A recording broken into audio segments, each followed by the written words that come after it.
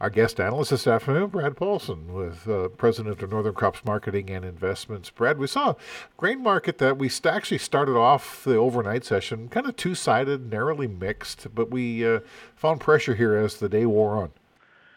Yeah, the beans are higher overnight. Wheat was firmer overnight early this morning, but like you said, we saw some pressure come in. Both Argentina and Brazil have seen some pretty decent rains here the last 10 days, 2 weeks, with more in the forecast. And really, Brazil's rainy season really doesn't start till November, December. So as long as these rains stay in the forecast and they show up, there's going to be pressure on the beans. China did buy a small cargo, 126,000 tons of beans this morning, but that's not, they need to be buying a lot more than that. There was also talk that China was shopping for U.S. soft red winter wheat out of the Gulf. That rumor must not have been true because we sold off right away. And Kansas City wheat actually made new contract lows in the front end of the market here. So, not a real good day for wheat. Oats closed up a few cents, but, it's, I think the path to least resistance, especially in corn and beans with harvest still going on, is to the downside. And wheat's been trading this narrow range for just about 2 months here. Yeah, especially too with really not a lot of big bullish news either. So this market, just like you said, path of least resistance is down. Yeah, like I said, for the whole month of October, Minneapolis has had about a 20-cent trading range, which is pretty small. Yeah. How about livestock? What happened over there? We did see a further bounce today. There's more so in the front end of the feeder market. That was up 260 with the weaker grains.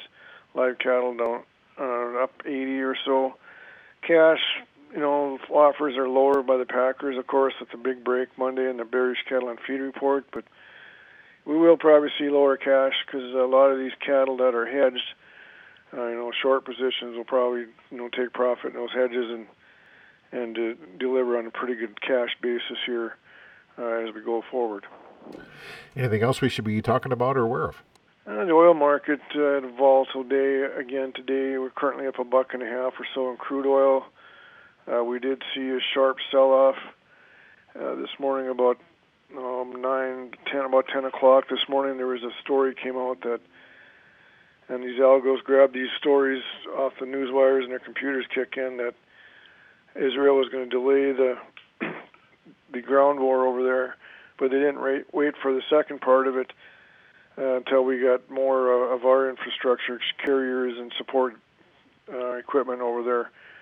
And then, of course, we shot right back up within 10 minutes again. So, and the inventory number was out today, too, a little bit negative. We saw a build in crude of 1,000,003 barrels build, gasoline just 156,000 barrels, and a pretty good draw of distillates at 1,000,006. So, but with the unrest in the Middle East, I'd look for this energy market to stay pretty firm. Northern Crops Marketing and Investments President Brad Paulson.